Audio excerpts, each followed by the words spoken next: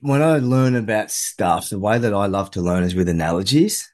And so the best analogy that I've witnessed and then have the direct experience of it is that the masculine is the riverbed and the feminine is the water that flows in it. And then it's our role or our job as the masculine to hold the feminine. Now that means also the feminine within us as men. Like we also need to hold that space. And I know there's a question maybe coming soon about self-love. And I think that's one of the big things of like being able to hold ourselves, be able to have that masculine riverbed where we can hold our emotions and allow that feminine to flow. TheWellnessCouch.com, streaming wellness into your lives. Download the app today. Welcome to the Self-Love Podcast, the show that helps crack open your heart and inspire a deeper regard for your own well-being and happiness. Proudly brought to you by 28 Essentials. Here's your host, the gorgeous Kim Morrison. Welcome to the Self-Love Podcast.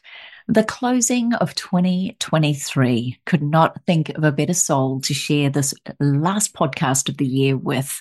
Our beautiful Blase Grinner. Oh my gosh. Raising his three greatest adventures and his partner in life, fun and business, Melinda. Blase Grinner's mission is to activate a generation of men. His passion is making the uncomfortable comfortable. After leaving the construction industry, Blase has supported thousands of men from across the planet in both the online and face-to-face space, dedicating his life to support men unlocking their truest potential so that they live the life they truly desire and on purpose. Another way to say this is out of their head and into their hearts. His dedication to men's work has not gone unnoticed, with two major sponsorships coming on board to support his mission, National Australian Icon BCF and Mercedes-Benz. In 2019, Blase was nominated for the Sunshine Coast Australia Day Award in the Citizen of the Year category through highly active contributions to his local community. As his name suggests, he will be bringing the fire that will leave a lasting impression long after the smile leaves your face. I love this beautiful human with all my heart. I had the privilege and pleasure of marrying him and his gorgeous wife, Melinda, and I am so excited to share his voice, his message, his love, his openness, his rawness with you to close off 2023. I know that for all the beautiful men in your life, you're going to love to hear this podcast. And I also know there's opportunities in here for us to make 2024 our best year ever. I sincerely want to thank you for being on the ride with me. And if you have any questions, any comments, any feedback, and if you'd like to share with me people you'd love me to interview in 2024, then head on over to my Instagram page, Kim Morrison and the number 28, Facebook, Kim Morrison Training, or you can go to thewellnesscouch.com/self-love podcast. You can reach out to me at kimmorrison.com and you can send me a message at info@kimmorrison.com. I want to thank you wholeheartedly for being on this amazing ride with me all throughout the last few years of the Self-Love Podcast and, of course, the Up for a Chat podcast with beautiful Cindy O'Meara. And I cannot wait to share 2024 with all of you. Thank you for your 5-star rating. Thank you for sharing this work. And thank you for being a part of my world. I wish you all the best in a beautiful celebration of all that's been and all there is to come. Take care, be kind, and I'll see you in 2024. Well, what an exceptional delight it is for me this week. Not only do I get to share amazing souls on this podcast, but boy, are you in for a treat this week. We have the incredible Blase Grinner joining us, and I could not be more excited, more delighted, and more pumped to share this amazing soul with all of you. Welcome, gorgeous Blase. Oh, thank you so much. You're like the female version of Barry White. It was so beautiful. Oh my gosh. Next minute I'll have people throwing knickers at me just like he did. Oh, sweetheart, what a treat to have you on the show. And you and I have known each other for a very long time. We We've have. watched each other grow. We've seen each other hit rock bottoms. We've watched each other shine. And I even had the delight of marrying you and your beautiful wife last year. But before we get into all of the incredible things that you're doing, Blaze, could you take us on a little journey as to where it all began for you, the ride you've been on that's brought you to this point right here, right now? Man, it seems like a lifetime ago. I was only talking about this yesterday, that the man that I was up until the age of 27 is the polar opposite of the man that I am today. So that's sort of that if I put a first milestone marker in my history, it'd be that 27 years old. And it was a really pivotal moment. But before that, the first 27 years was a young wayward man, super insecure, super jealous, chasing the limelight, very unconscious or unaware of himself, had no emotional intelligence or very, very limited emotional intelligence. Very good football player. So I excelled in rugby league. Was always led everything that I did, whether it was construction and managed a nightclub when I was 20. But then it was very hollow because I was masking so much stuff. There was a lot of trauma that I never dealt with as a child and in my teenage years and stuff that happened. And then the pivotal moment was that 27 years old, had a really deep spiritual crisis or spiritual awakening, which then had me ask bigger questions of my life, my existence, why I'm here, what's my purpose on this planet. And that's when I made a massive big trajectory change. So it wasn't too long after that I left construction, got into personal development with a gentle nudge or polite kick up the ass from wifey. Back then, she was my partner. She got me into personal development. And then from there, stepped into men's work, and now I've left construction and run my own company and making enough noise, hopefully, in the world that we can change what it means to be a man this generation. Let's talk about this for a second. Couple of things that you said there. Age 27, in my understanding, we do tend to go in 7-year cycles, and 28 is a pivotal time for many of us in the sense that it is when we physiologically, biochemically start aging. Do you think from a man's perspective versus a woman's perspective, is that age the same for when we often have or go through those changes? Or do you think, like in high school, it tends to be that the young men, our boys growing into men, actually take a little bit longer than women? What's your thoughts around the emotional development of us in terms of male versus female? Have you noticed anything? 100%. We men, definitely it's longer. I really see that, especially being a father of 3 beautiful children. I even see that in the development of we've got 2 boys and then a little girl, and she's 2, and developmentally she is way more advanced than the 2 boys. And it's only in such a short period, just in that childhood, we're really noticing that. But then 100%, I think there's, what I've seen and witnessed so much, especially with young teenage boys and young men and these men in their 20s, we're still trying to figure out who we are. We still think we're invincible. We're like, and there's all the new science now that's saying that we still haven't even established our value system by the age of 27. It was their science. It was like 21, but we're still trying to figure out who we are, what are our boundaries, what are our non-negotiables. And then, I definitely see that, men are a little bit, takes a little bit longer. But that may be also because that we're logical. We're trying to figure everything out. It has to be tangible and explainable. Whereas women, there's a little bit more feeling to it. There's an energy behind it, which is a bit more intuitive than the logical aspect of men. That's a beautiful answer. As you just mentioned about watching your children, how blessed we are to have, the different sexes bringing them up.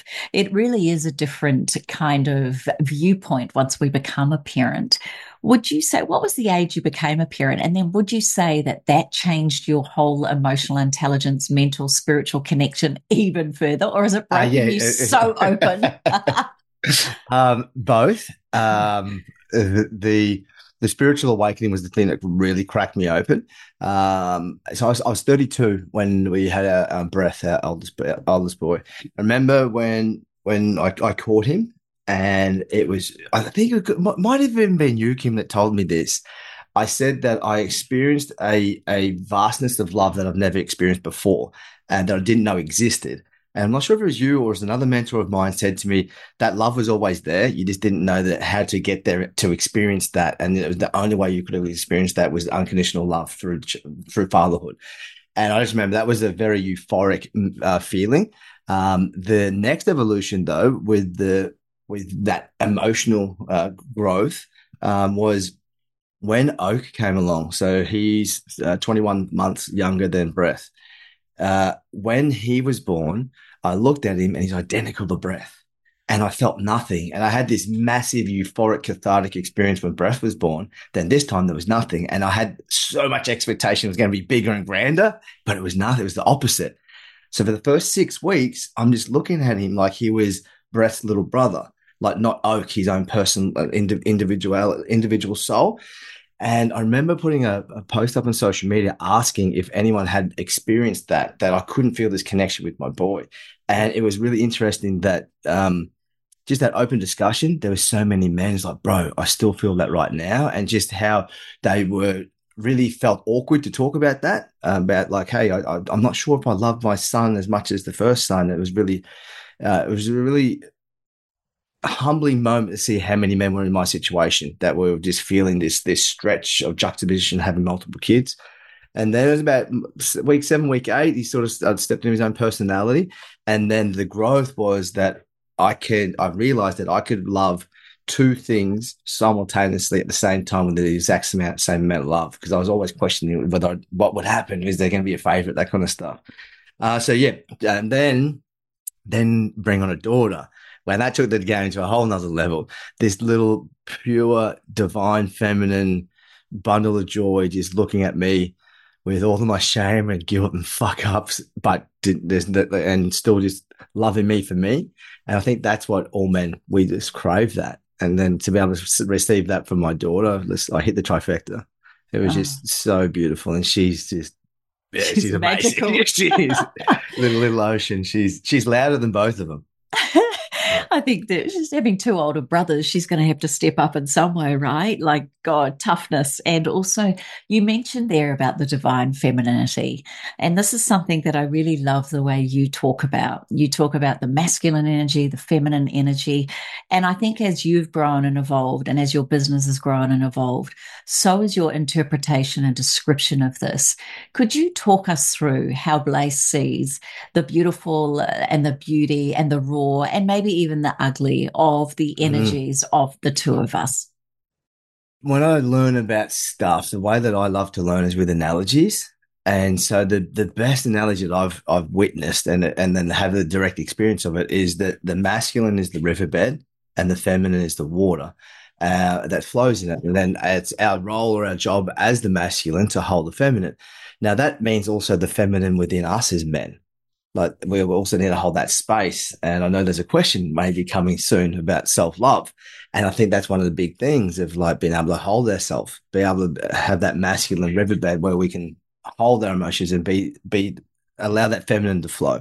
But if we're looking into a relationship, and so, yeah, that flow, that feminine flow, it can be super chaotic. And that was something that's been really interesting for me, growing up with my mum as my best mate.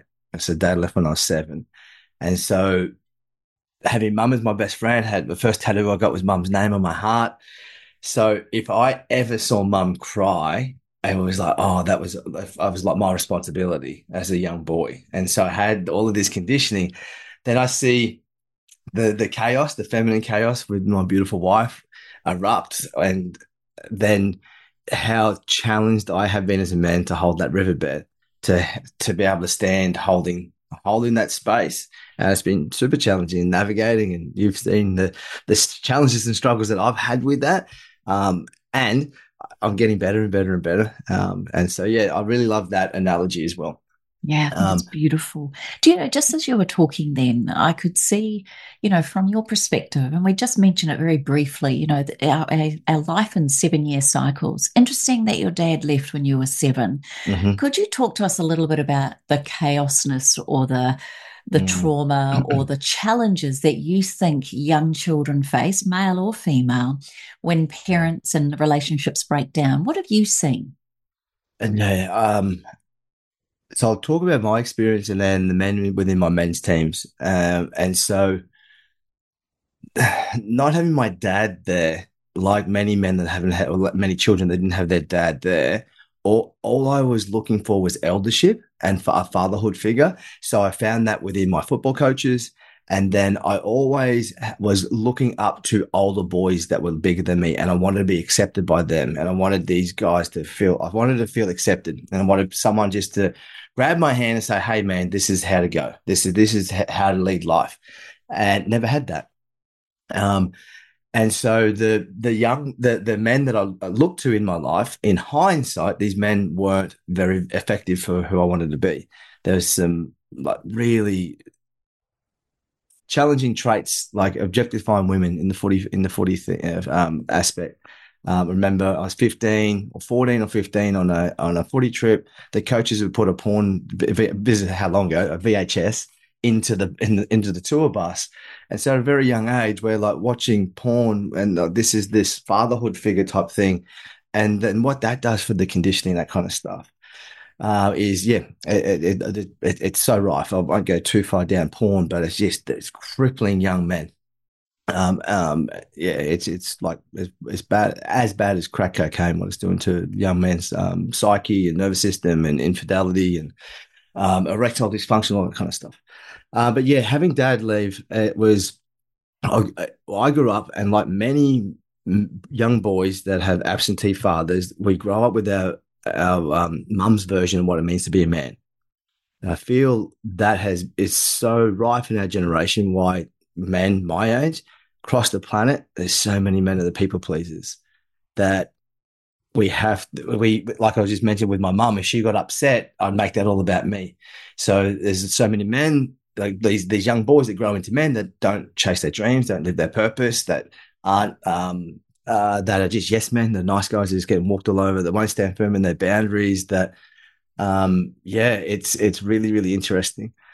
For me, one of the damaging things that happened was that my mum said I was the man of the house at 7 when dad left, and I'm the eldest of 5 kids. And I, as a young boy, I took that on literally.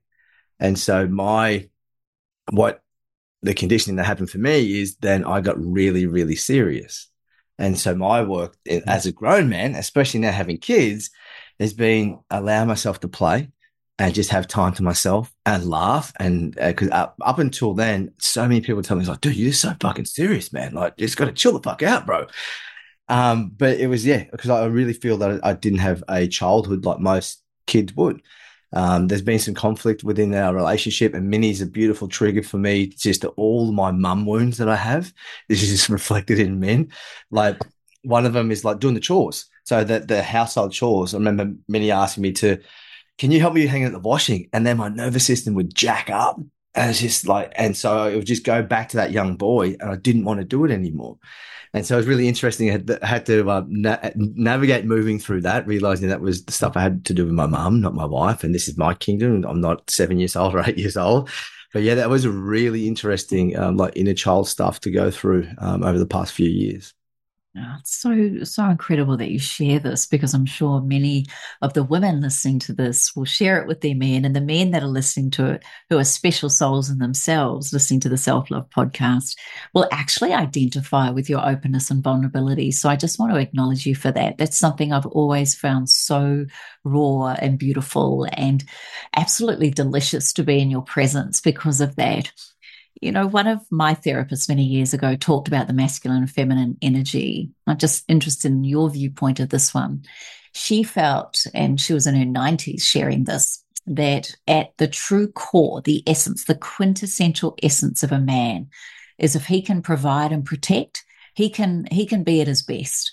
Mm-hmm. And if a woman at her quintessential best could nourish and nurture, she's at her best. And that's not to say men can't nourish and nurture and women can't provide and protect, but her whole thing, and she gave the analogy of two ox pulling a cart together when you're in a relationship, and that cart is full of all your baggage and all your good and all your not so good. Mm-hmm. But the two ox pulling that cart is way better than just one. Do you believe in that energy, like the provide, protect, the nourish, nurture? Would you use other words for that? Do you like that analogy? Yeah, I love it. And what that's triggered is the way that we're raising our children. Um, and so we've done a lot of stuff around conscious parenting. And so about allowing our kids to express all of their emotions. But then as we've gone along this journey, we've also there needs to be that loving nurture, but there also needs to be that firmness. It has to be the both. There's got to be the duality or the polarity of both. It has to, because if it's too soft, if it's too motherly, if it's too feminine, where's the masculine structure? But if it's too structured, where's the play, and vice versa? So definitely 100% that it is the yin and yang. We need both. We need that nourishment, and you can see the the young boys, especially young teenagers that don't have that provider or that protector, and how wayward they are, and roaming the streets looking for trouble because they just don't have any sense of direction. And they're not going to get that direction if there's an absentee father, or if they don't have a male role model teaching and guiding them. They're going to try and figure it out on their own. And then vice versa, if they don't have that love and that nourishment, how disconnected men are from their hearts, how they can't feel their emotions, can't even articulate what their emotions are, let alone then into that space of vulnerability and allowing people in. So yeah, it has to have both, 100%. It's like a human connection piece. Hey, like it's definitely super important, I feel. Do you feel then, when you think about generations gone before us, our grandfathers came through the war, then our fathers were the production of that war and perhaps still suffering with some sort of genealogical PTSD, for want of a better word.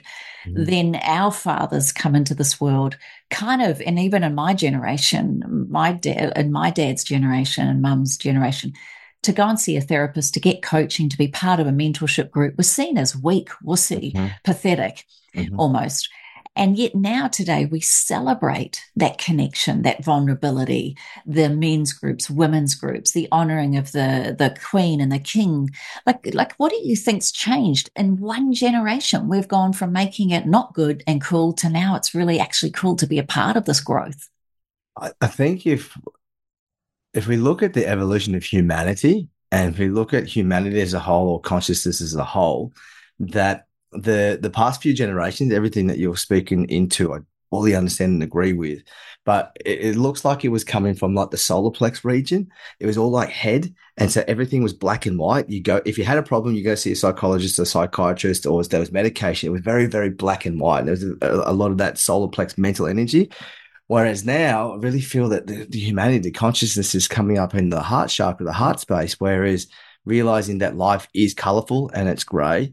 And now that the podcasts like this, the way technology has just allowed information to spread, that now the people, it's not just experts giving advice anymore. It's people of how did you overcome adversity? How did you get through that?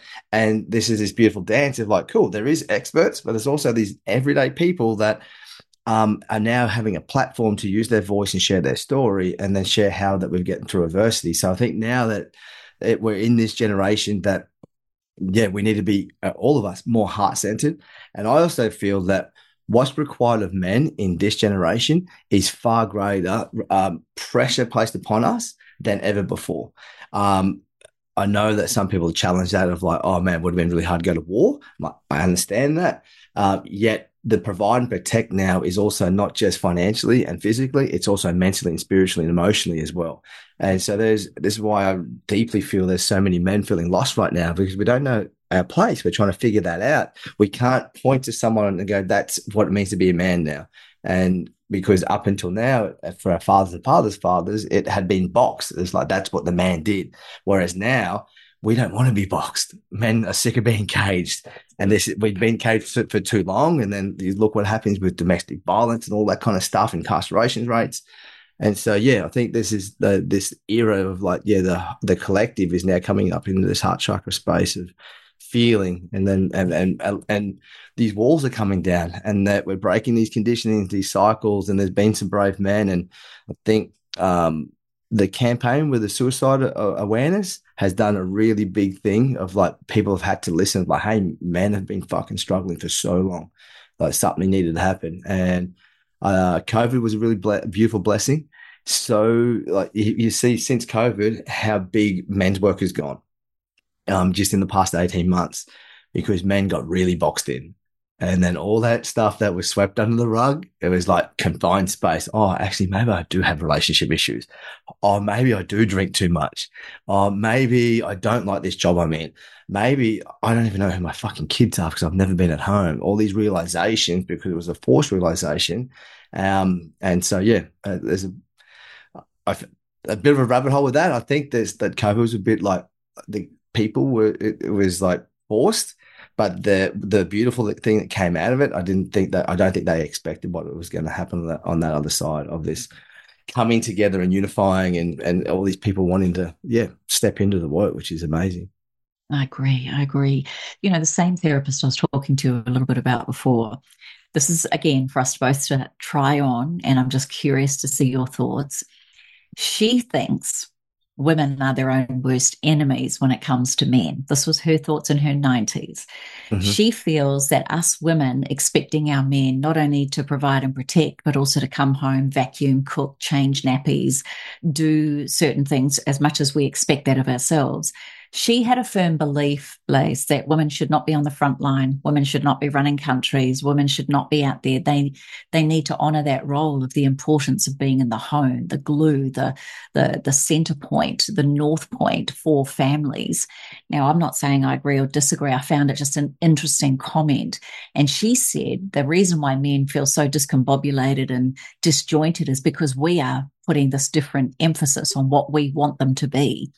It sounds to me like you've cut through that, and you guys, you beautiful men that are doing the work and creating these amazing men's movements, you're actually honoring that, but also stepping back into your power and allowing us to stay in our power. Is that something I've got right with you? 100%. And it's like that. It's a yes and conversation because it's not right and wrong. Because I also disagree with what she's saying, but firmly agree with it as well. It's like it's both. It's like it's yes and, but like the home front, like especially having kids, the mini is our glue. Like all the bags are always packed and nappies and everything. The kids, the lunches are always done. Like there's all this stuff that happens behind the scenes that sometimes I know that I take for granted. But I just wake up in the morning and it happens. But someone does that, like all the washing's folded, all that kind of stuff. And so that is super, super important. Not saying it's a woman's role, but that role is super important.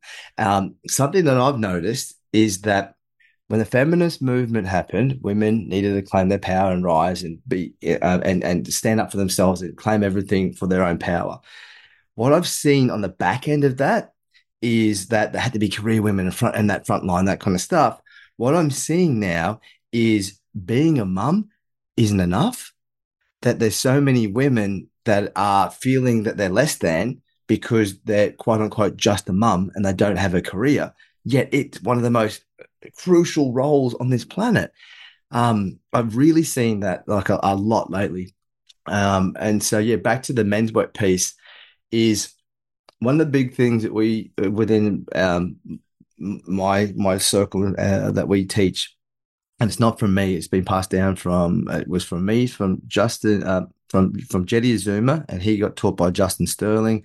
And then what was the lady's name who wrote there's a book, oh, it'll come back to me, but it comes from her book. And it's for us men to especially when we're in a long-term committed relationship, is to ensure that we do everything possible to fulfill our partner's dreams and visions, but without sacrificing our own.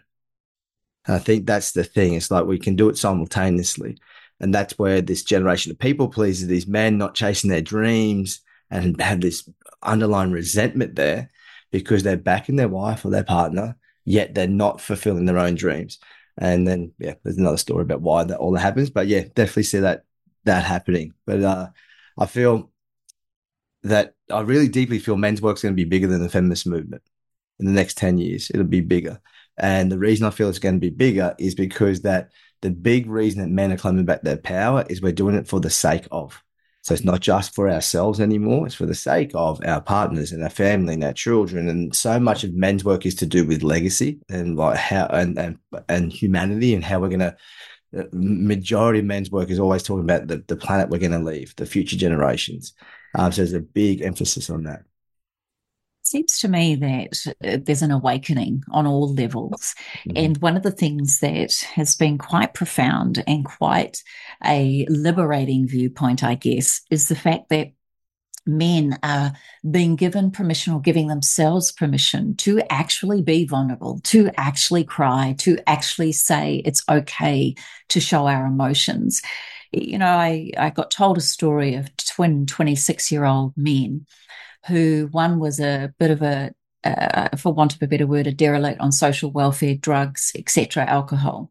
The other one was a very successful entrepreneur, businessman, and doing really well financially, both 26-year-old twins. When they were interviewed and asked, the more derelict drug abuser was asked why, and he said, because my father was an alcoholic. When they asked the successful young man why he was in the shape he was in, he said, because my father was an alcoholic. Mm-hmm. So, what I want to ask you, for men to step into and claim this power, it's not about disassociating from the wrongs or the harshness of our past or things that maybe even mistakes, if that's what we want to call them. It's also honoring the fact that we can step into that and actually claim a choice on how we will use that past to our betterment. How would you describe that? And what have you noticed in the men's movement that men are actually really starting to own that? Yeah, and so there's that line in the sand. I think this is I've heard that story before and I love it. And I think it correlates to also what I believe is like the initiation process of the line in the sand of when does a boy become a man?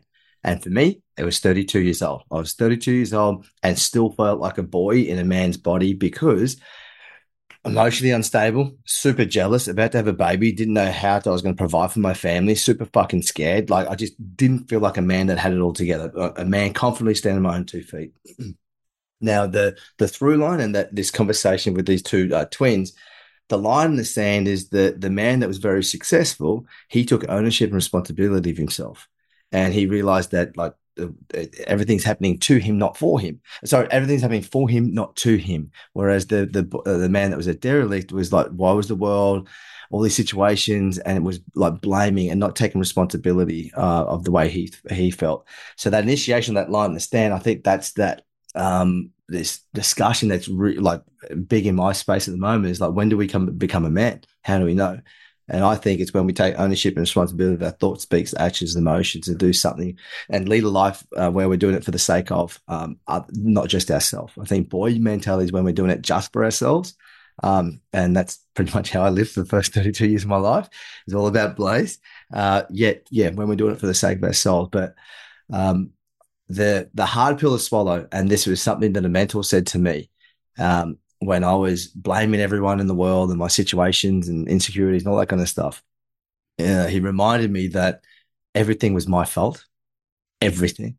The way people were speaking to me, the opportunities that were happening or weren't happening in my life, the relationships I had, the money in my bank, the travel that I did have and didn't have, like everything was on me. It was all my fault. And that was a really hard pill to swallow because it's so much easier to blame the world rather than having to turn the fingers inward and look at like, oh man, I'm the center of all this bullshit. But that was the thing that changed everything, that changed the game when I took ownership responsibility. And again, I want to admire you for that. You have mentioned and been open about the fact that you and Melinda, you know, you got together, it was all great, big guns blazing, everything was happening. Mm-hmm. Then you had a few roadblocks. How did you personally show up to heal, break through, and create a beautiful life together? Well, the first time it happened, I showed up how I always would, run for the fucking hills. So I ran from the Sunshine Coast down in Brisbane, blew myself out, caught up with all the old mates that I knew that would go straight to the pub. We went to the pub. I relapsed, got on the ice pipe, and just buried myself and just ran from all my problems. And then, yeah, it was beautiful that I tried to drive home the next morning. Big story. I cracked my skull. I was in hospital, and the police had come to my mate's house, also to Melinda's house. So I'd moved in with her. I tried to drive back home, off my head. And then her and her mum come pick me up at the BP at Caboolture, whatever it is. And when I sobered up a couple of days later, the thing was that these two women brought me in closer And other than my mum, that was the first humans that really brought me in close when I'd fucked up. And it was like, I'm getting love, even though I'm at the pits. This is the word. I just read like, what the fuck? And Minnie was very stern with me and firm. She's like, no, not much you living here. You got to go sort your shit out. And so, yeah, then it was really interesting. And it's literally why I've called the work that we do, we've called it the Mind Fit Gym. Is I remember she kicked me out. No, asked me to leave. I was at my mate's house on the couch. I'm like, where do I go? I'm 32 years old. Like, where do I go to sort my shit out? And so I started jumping on Google, YouTube, and what came up was psychiatrist or psychologist. And I'm like, well, I don't want to get medicated, so I'm going to see a psychologist, which was amazing. He was an amazing human being. He was the first man that allowed me to open up and talk, and I felt safe enough to talk, but I only shared about 70% of my stuff because he didn't talk about his journey. So I also felt like, I don't really know about you too much. And here I am disclosing all this information about myself. But that was a beautiful start of me starting opening up, and through talking was able to get to a point that I'm like, cool, I've done enough talking now. I want to sink my teeth into some shit. Like, and like I was asking, like, hey, bro, in between now and the next 2 weeks, give me something to do every day. And he's like, I don't really have anything for you, man. And so that's why we've called our stuff the Mind Fit Gym. It's like we come, but where do we go to work on our mind, and where do we strengthen that as a man? So we're like, well, if you want big muscles, you go to the gym. Well, we've built a gym that we can do that for the mind.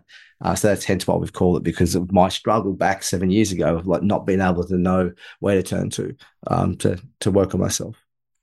How come you think Melinda had it in her to be that open, vulnerable, firm, and yet still be so loving, her and her mum? Is that normal in your opinion, or is that just a special group of souls?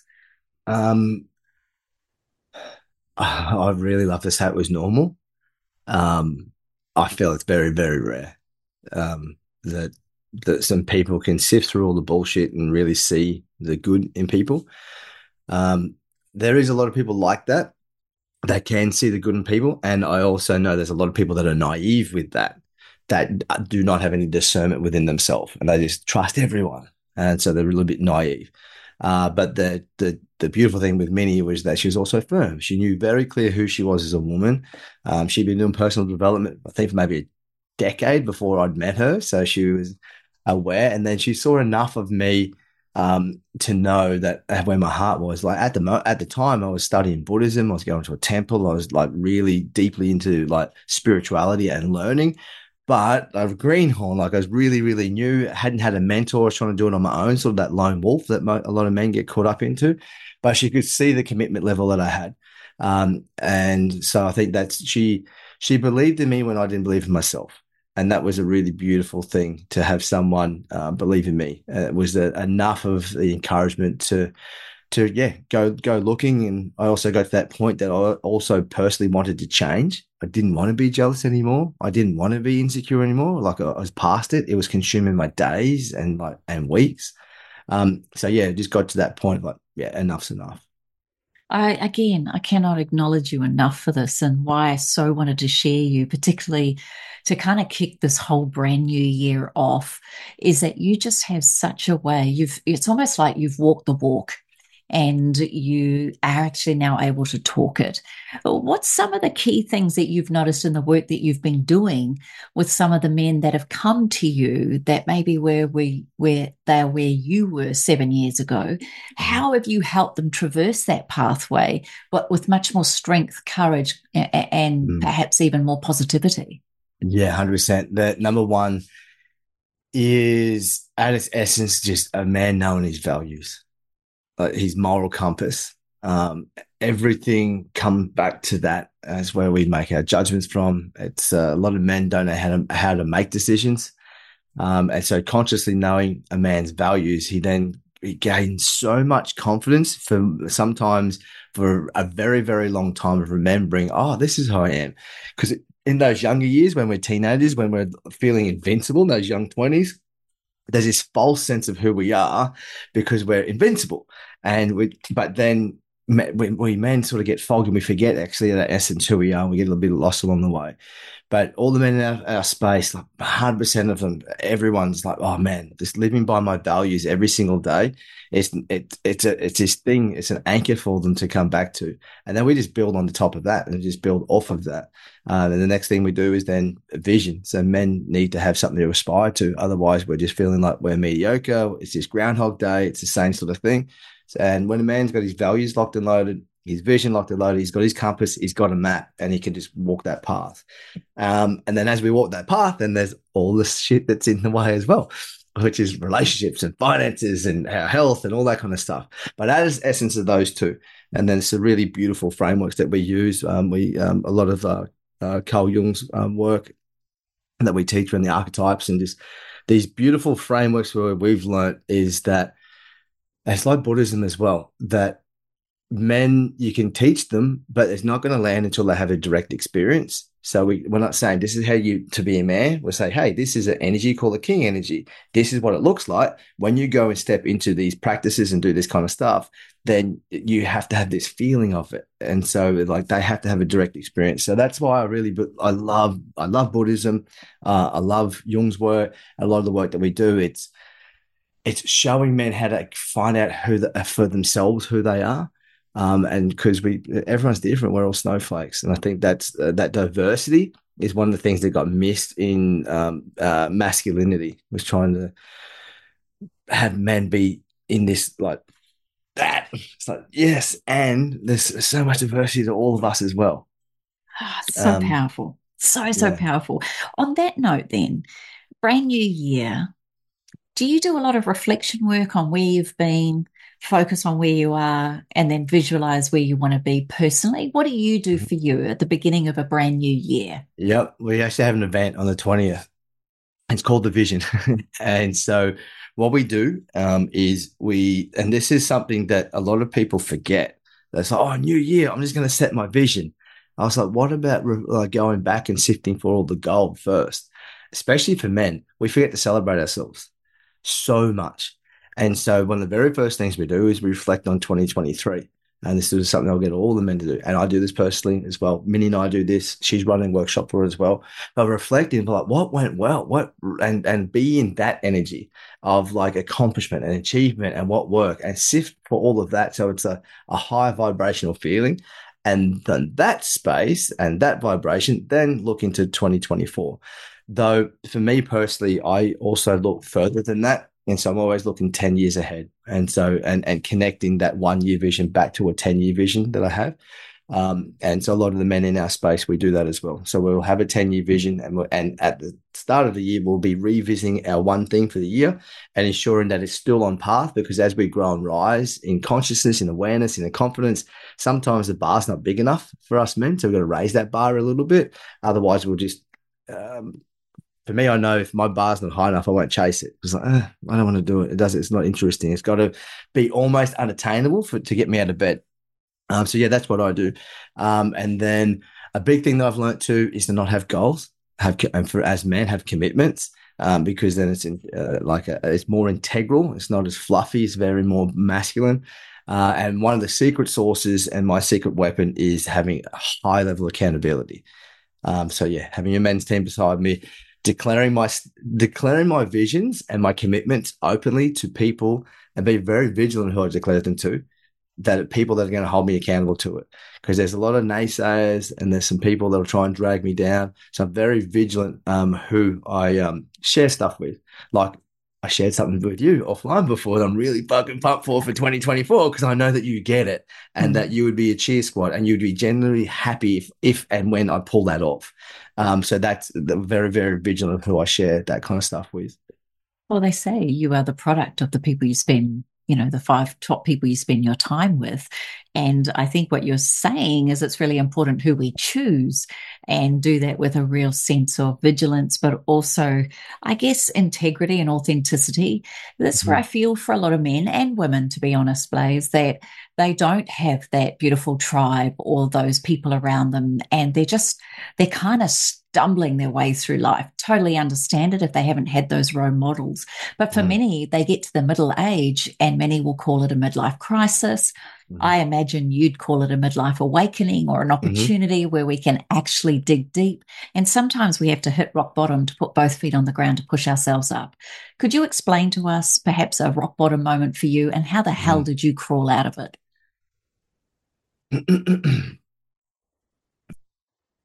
I remember as a rock bottom moment, I was driving home. I was in construction. So I was in construction for 12 years. And I was a foreman. I became a boss at 24, and I was on one of the biggest projects I ever had. So I was down in Brisbane. There was like 400 men on this job site, and I was one of the site foremen, so leading all of these men. 2.5 hours one way to drive to work, 12-hour day, and 12.5 hours, 2.5 hours on the way back. It's like 14, 16-hour days. Got to this breaking point, and I just remember, and at the same time, super jealous, super insecure, seeing my wife, who was my partner then, working for herself. She would be at lunchtime kayaking and just at the beach and just on her living life on her terms. And I remember coming through the tunnel at Brisbane and just punching the steering wheel and just screaming in my ute in my high vis like, fuck, there's got to be more to life than this. I was just so exhausted. I was mentally fried. I was drinking heavy, and it was just like, I just remember screaming to the heavens like, fuck, there's got to be more to life than this. Like I literally felt like an Egyptian slave. That's what I felt like, that I was capped and I had a ceiling. And then, that was the bottom of the barrel moment of like, I could see I was about to like relapse really big, like again. And so I still started studying the psychologist, but it hit this point. It's like, fuck, something's got to change. And if it doesn't, I'm just going to go off the rails. I could feel this like breakdown about to happen. And so the way I got out of that was, that's why I put a pen to paper and I just started asking, and it was really interesting. So there's a process called Ikigai, which I'm only just familiar with the past 18 months, but I actually took myself through that process, and I just started journaling of like, what am I really good at? What are my superpowers? How can I make money? What's some things that I could do? What do I love in my life? What's my ideal day look like? And because up until then, I didn't actually have a vision. I just thought I'd succumb to this was my life. 16-hour days grinding, that tired that I don't even have a weekend because I'm sleeping most of Saturday. I'm working half day Saturday, sleeping a Sunday, back into the grind. So I just started looking into like, okay, what does my life look like? And what do I really want in my life? And at that time, I wasn't a father. So that was a big thing of like, I want to be a dad. And I was so fortunate that in construction, and especially when I started early in construction, I had these two foremen that were in their 70s and the late 60s, 70s. And both of them said to me, bro, this is just a job. I've got a daughter who's turning 21. I don't even know her. Just make sure you don't do what I do and bury yourself in the work, because you'll have kids and you will never know them. He goes, I'm an alcoholic. I know that. I'm a deadbeat dad, and you don't have to be the same. I had two men tell me that at such a young age. I'm so blessed that they told me that. And then, so I had all that information on a bit of paper. And I just went to the company that I was working for and was like, hey, I'm out.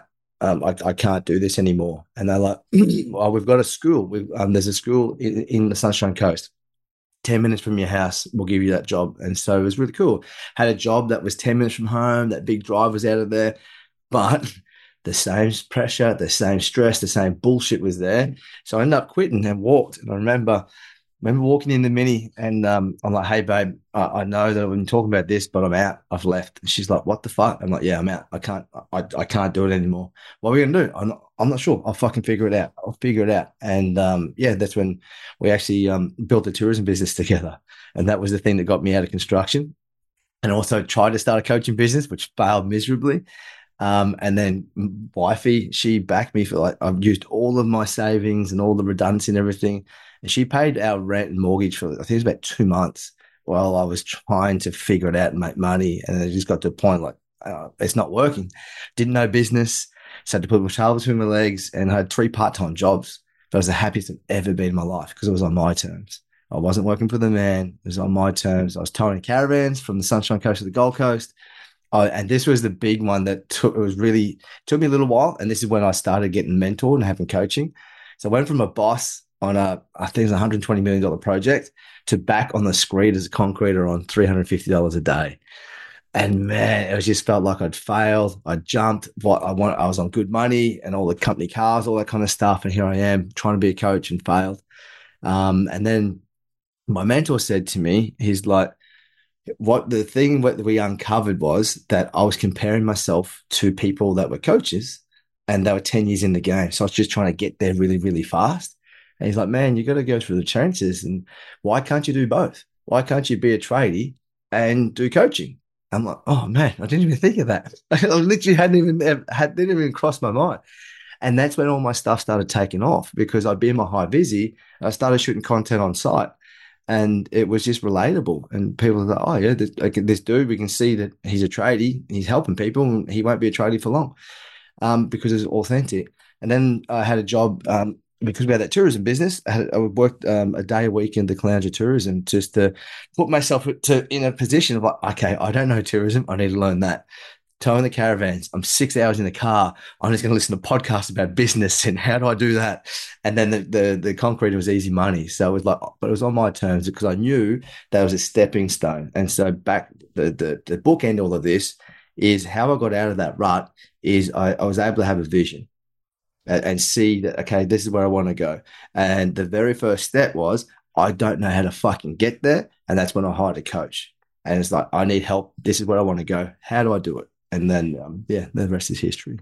Yeah, and so powerful because if we break an arm, we get someone to help us with that. If we want to be a world record holder, we get a coach. So why would we not participate in this?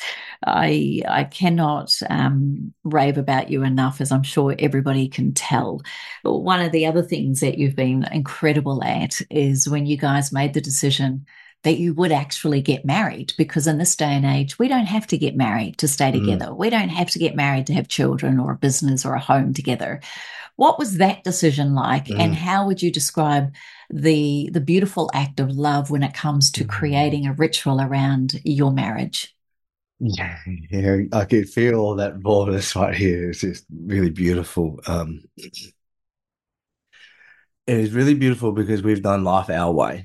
So we consciously chose to have our babies before we got married, and we consciously chose to go into business together. And we'd only been like dating a year, so we did everything on our terms. And then it got to that point, like, okay, like marriage is like it's there. It's like it needs to happen. Like it was right.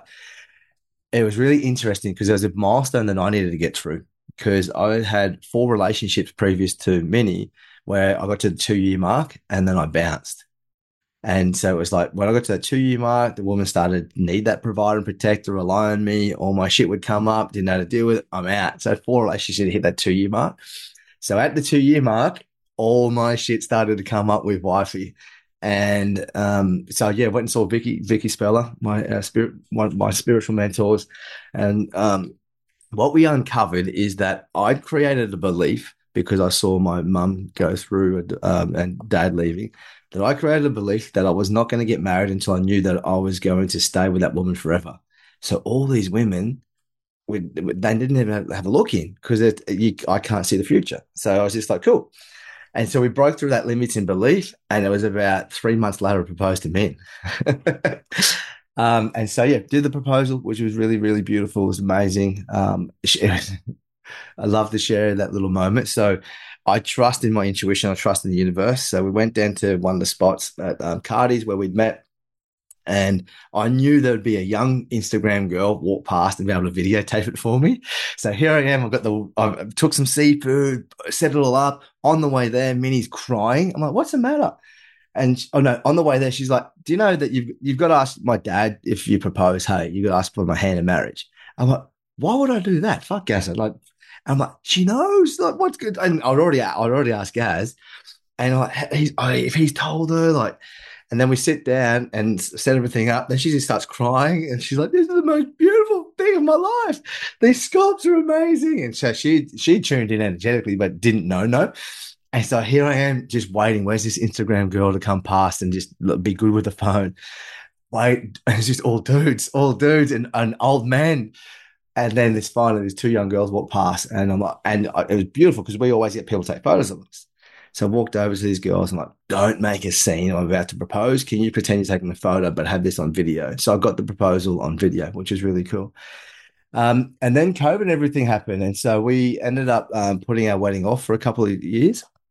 And it was really interesting that then for me personally as a man, we got married in November and it was February. And we started planning the wedding, locking in the venue, all that kind of stuff, talking to you, and it started getting really real for me. And then all of this underlying undercurrent from you came up about just wanting to bounce and like I'm really big about a man of my word and that kind of stuff. So I ended up I got a couple of days psychotherapy session. So worked through some of that stuff. And then I came back so for me, the marriage where you married me was like, I describe it as like when the UFC. So there's a weigh-in that no one sees. And then the weigh-in that you see on TV, they've already done it. It's just for show. And that's what my wedding was for me, because I sat down with a journal and pen and in front of God, declared my soul to Melinda in his or its essence. Because for me, it was just my commitment to myself, that marriage. And that was a big thing because I'd never done that before. And it was a really powerful moment. And so from that moment, it's like, cool, I'm in. And so, there was a beautiful journey from then February all the way through to November. And the stuff that happened along the way, and the people didn't come to our wedding, and all of the stuff that was there. So it was like really beautiful. But then to be able to design the wedding and just everything that happened at the wedding too was just really perfect. And just how it was really beautiful, everything you're talking about, because we honored the masculine, honored the feminine, and had all my men that were there to supporting me. And then at that same time, my boys just broke down, and so my men are holding space for me as I'm looking after my kids, and all of our family got to witness that, which a lot of them hadn't seen. And then all of that chaos happened, so Minnie could walk through. She was beautiful, didn't know what was going on. It was just magic. So it was really beautiful, and it was really lovely that we got to do it on our terms, and just have some really beautiful people in our life. And it was one thing I'd love to mention to your listeners is the way that we invited people to our wedding. It wasn't from our past. Everyone that we invited to our wedding is because we see them in our future. And that, I didn't make that up. Someone else, I can't remember who told me that, but I thought that was a really beautiful way to mark the people that come to our wedding. Something like, fuck, do we invite these people and that people? And oh man, so it was a bit of a headache, but that's how we invited everyone. I love it. Thank you for letting me relive that. Oh, it was so cool. And we even had a fighter jet go over us at one point, remember? So just as we put the rings on, and just as we said, I do, these two fighters, because we got married on the 11th at the Spit, and these fighter jets came past. It was so loud, but it was like the perfect timing. And then, and then they came back around and they did their second lap, and it's just all the kids are crying. It was so loud. It was just like, it was insane. It was and so everyone good. was saying, did we plan that? We're like, yeah. Thanks, Gaza. Don't know how much that cost, mate, but thank you. It was so beautiful, and such an honourable way to bring two beautiful people together in the union, the sacred ritual of marriage, something that I believe us white people, perhaps culturally, traditionally, don't have a lot of beautiful symbolic moments in our lives, or thresholds or pathways to cross. And I just see marriage. I love love, as you know. And I love what you just said then before, that it was a commitment to me. That really is an act of self-love. That really, truly is the ultimate act, is a commitment to oneself. What is your definition of self-love? It was interesting because I thought, especially before I started men's work, I thought self-love was just something that women did. And then when I started hearing these things about self-love, I think it's, massages and all of that kind of stuff. But for me, self-love is really like knowing my boundaries and being firm with that. Loving myself enough, like self-love, like taking the time out to nourish my mind, body, and soul. So for me, like taking time to go into solitude and sit in nature, or go for a surf and sit by a fire without the responsibility of being a provider or a husband. For me, self-love is I think it's like the word that's really ringing true for me right now, just honoring me as the individual, honoring and like respect. And I think that's,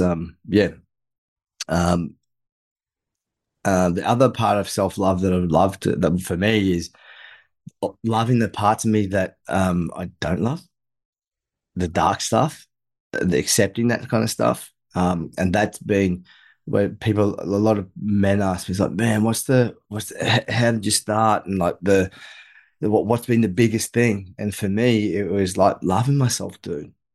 It all started with that. I had to love myself because I didn't love myself. I looked in the mirror and I just didn't like the man that I saw. I wasn't proud of who I was. I had to figure that out. Like, how do I love myself? And it all started with gratitude. So gratitude was that very first stepping stone because I believe gratitude is the language of love. But yeah, that's my little take on self love. Just honoring myself. Yes, looking after my like doing the massages, that kind of stuff, but that's a little bit superficial. But it's more looking after my emotions, looking after my mental state. And yeah, like being able to say, hey, I don't want to go to that place and respect. I have enough self love that because of the people that are there or the situations there, that's not for me, sort of thing. So knowing who I am and being firm with that. Love this. As we head into a new year, gorgeous Blase, there could be people listening to this over the holiday break and, a little bit lost, maybe their partner, their son, their uncle, their father, their brother, they're going through a challenging time, don't really know where to go. As I just mentioned, culturally, many cultures have beautiful men's initiations or processes that they go through. We know for women, they can get a period. There seems to be a very physical stepping stone from girl to womanhood almost. Mm-hmm. In your humble opinion, then, someone listening to this sitting there going, I want to cross that fire. I want to be the man. I want to be a better version of me. Mm-hmm. Could you tell us what you have on offer for 2024 and how they can approach you? Yeah, it's the easiest way to approach me. There's a couple of ways. My website, which is my name, but then I just hit me on Messenger. I'll reply to everyone. So and I'm very lucky because my name, I'm the only one that has my name in the world because the way Mum spelt Blase, it's Blase. So yeah, you can find me on social media and just send me a message. And we can chat that way. But what we have coming up, 20th of January, we have a Blokes Venture Overnighter. So it's a 24-hour event, and it's called The Vision. And so, yeah, we're going to map out the path of 2024, get really clear on your direction for 2024, but also really clear on who you are as a man as well. And so that's the one day. March 22nd to 24th is our 3-day retreat. And so that's a modern day man's rite of passage. So there is a lot of culture with that. So we teach Aboriginal culture, Maori culture, Native American culture, for everything that you were talking about. We feel so lost when men are lost that sense of culture. So we give men a taste of that. We go through 32 processes over those 3 days. Your family is part of that process as well. Part of a rite of passage. The third stage is a celebration back into the community. So on day 3, your whānau, your family, get to come out to the property, mums, dads, kids, uncles, aunties, partners, to celebrate that transition. And so it's a modern day man's rite of passage. And so the rite of passage was, like you're saying, these moments in a man or a young boy's life of stepping through a threshold of like boyhood to manhood. And so as this podcast, we've talked about like what it means to be a man. This generation has been very stifled. So we've come up with some things and these qualities that we feel that men are required to navigate this life and lead life on purpose and on their terms. So yeah, we go through that portal. And then I've also got it's all confirmed, and so it's going to be February 10th on a Saturday.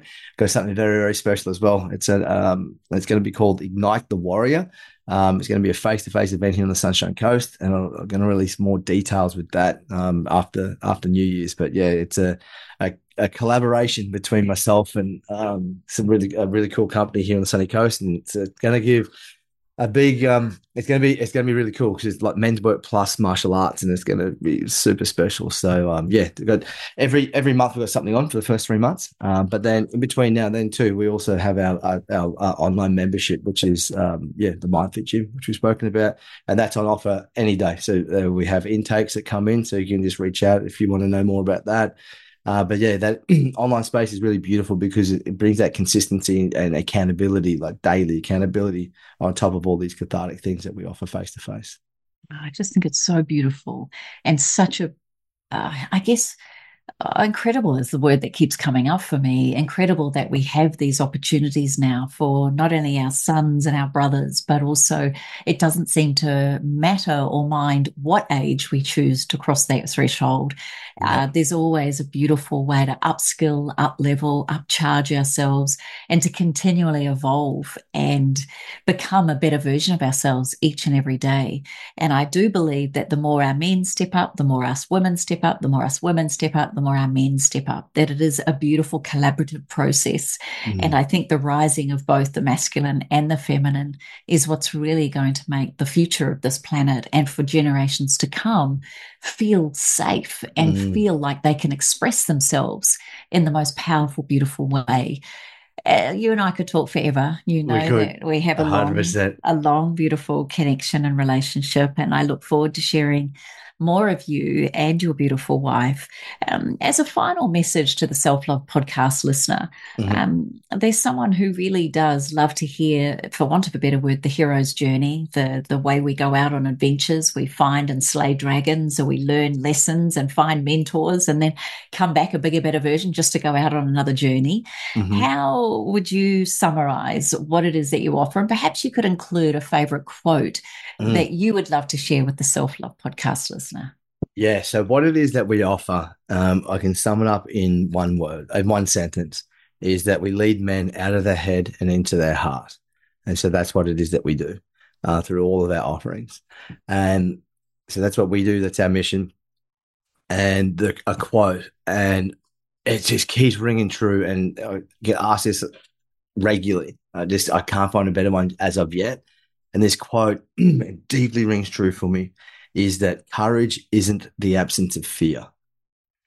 And what that means is that I remember so many times in my life that I was crippled with fear and I was scared.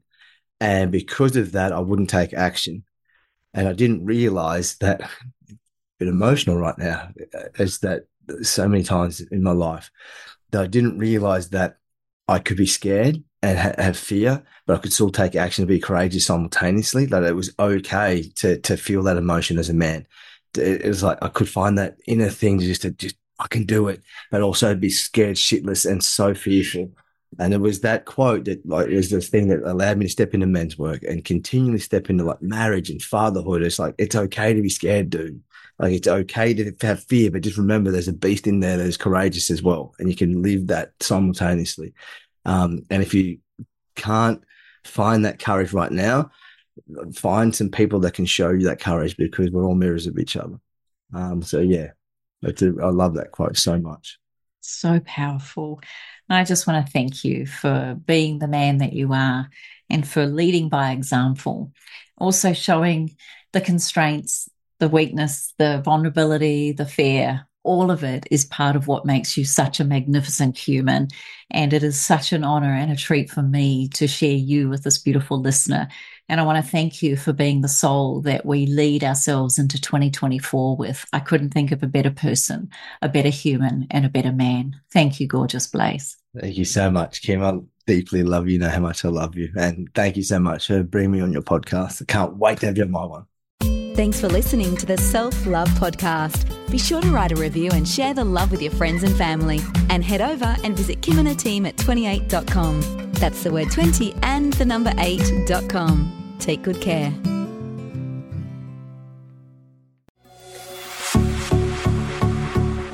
This has been a production of TheWellnessCouch.com. Check us out on Facebook and join in the conversation on Facebook.com/The Wellness Couch. Subscribe to each show on iTunes and check us out on Twitter. The Wellness Couch, streaming wellness into your lives. Whilst the Wellness Couch presenter endeavor to provide accurate and helpful information to their listeners, these podcasts cannot take into account individual circumstances and are not intended to be a substitute for health and medical advice from a qualified health professional. You should always seek the advice of a qualified health professional before acting on any of the information provided by any of the Wellness Couch podcasts.